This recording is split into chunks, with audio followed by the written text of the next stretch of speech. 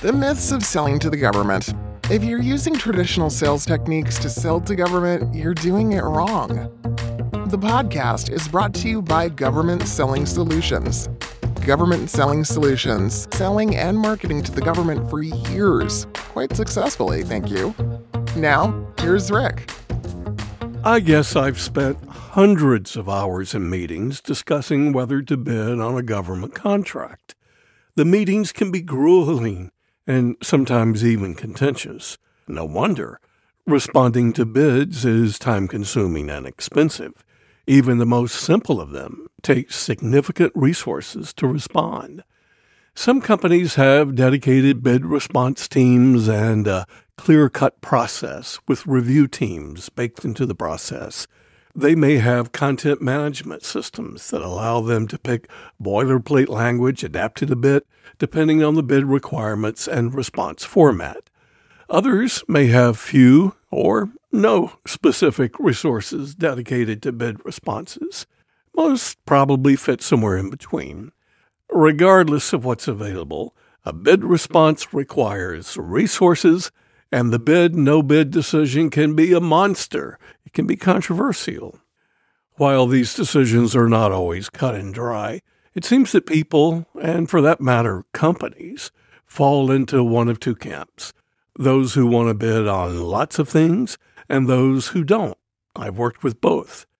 There are companies that search the land for bids in their space. There are plenty of services that will help them do that. They may subscribe to several of them. When they find one where they believe they can meet the spec or come close to it, they'll submit a bid.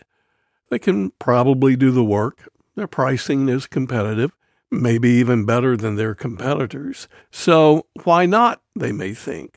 They could win. They dive in, put together a pretty dang good response, make sure it's delivered on time, then check back periodically to find out the status. Then the letter arrives.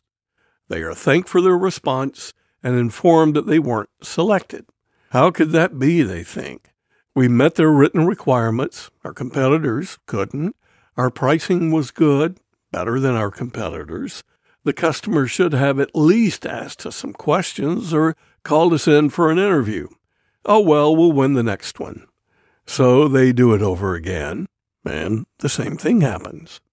Then there's the other company. In their meetings, they're looking for insight from their colleagues. They want to know what their team knows about the history of the procurement and how they know it. They want to know what pain the prospect is really trying to relieve. What do they really want and why? Who in the organization will have the most influence over the decision? What's our relationship with the customer, they ask. Are our product people comfortable that we can do what they want, both based on our insight and what they've written in their requirements? They ask tough questions, sometimes the same question several times in different ways. It's like an investigative interview. Yes, they can see the words written in the RFP requirements, but they know there's always a story behind a procurement, and they want to know the story. They want to know it well. They want to understand it. If they don't know, they don't bid. I guess they glean some knowledge from the RFP, then focus on other opportunities where they can get in front of the bid. They don't win all the time, but their win rate is very high. The other company, not so much. I don't know that the government would ever admit that this is the way it works, and I suspect, probably know some of you disagree, or have bosses who would disagree.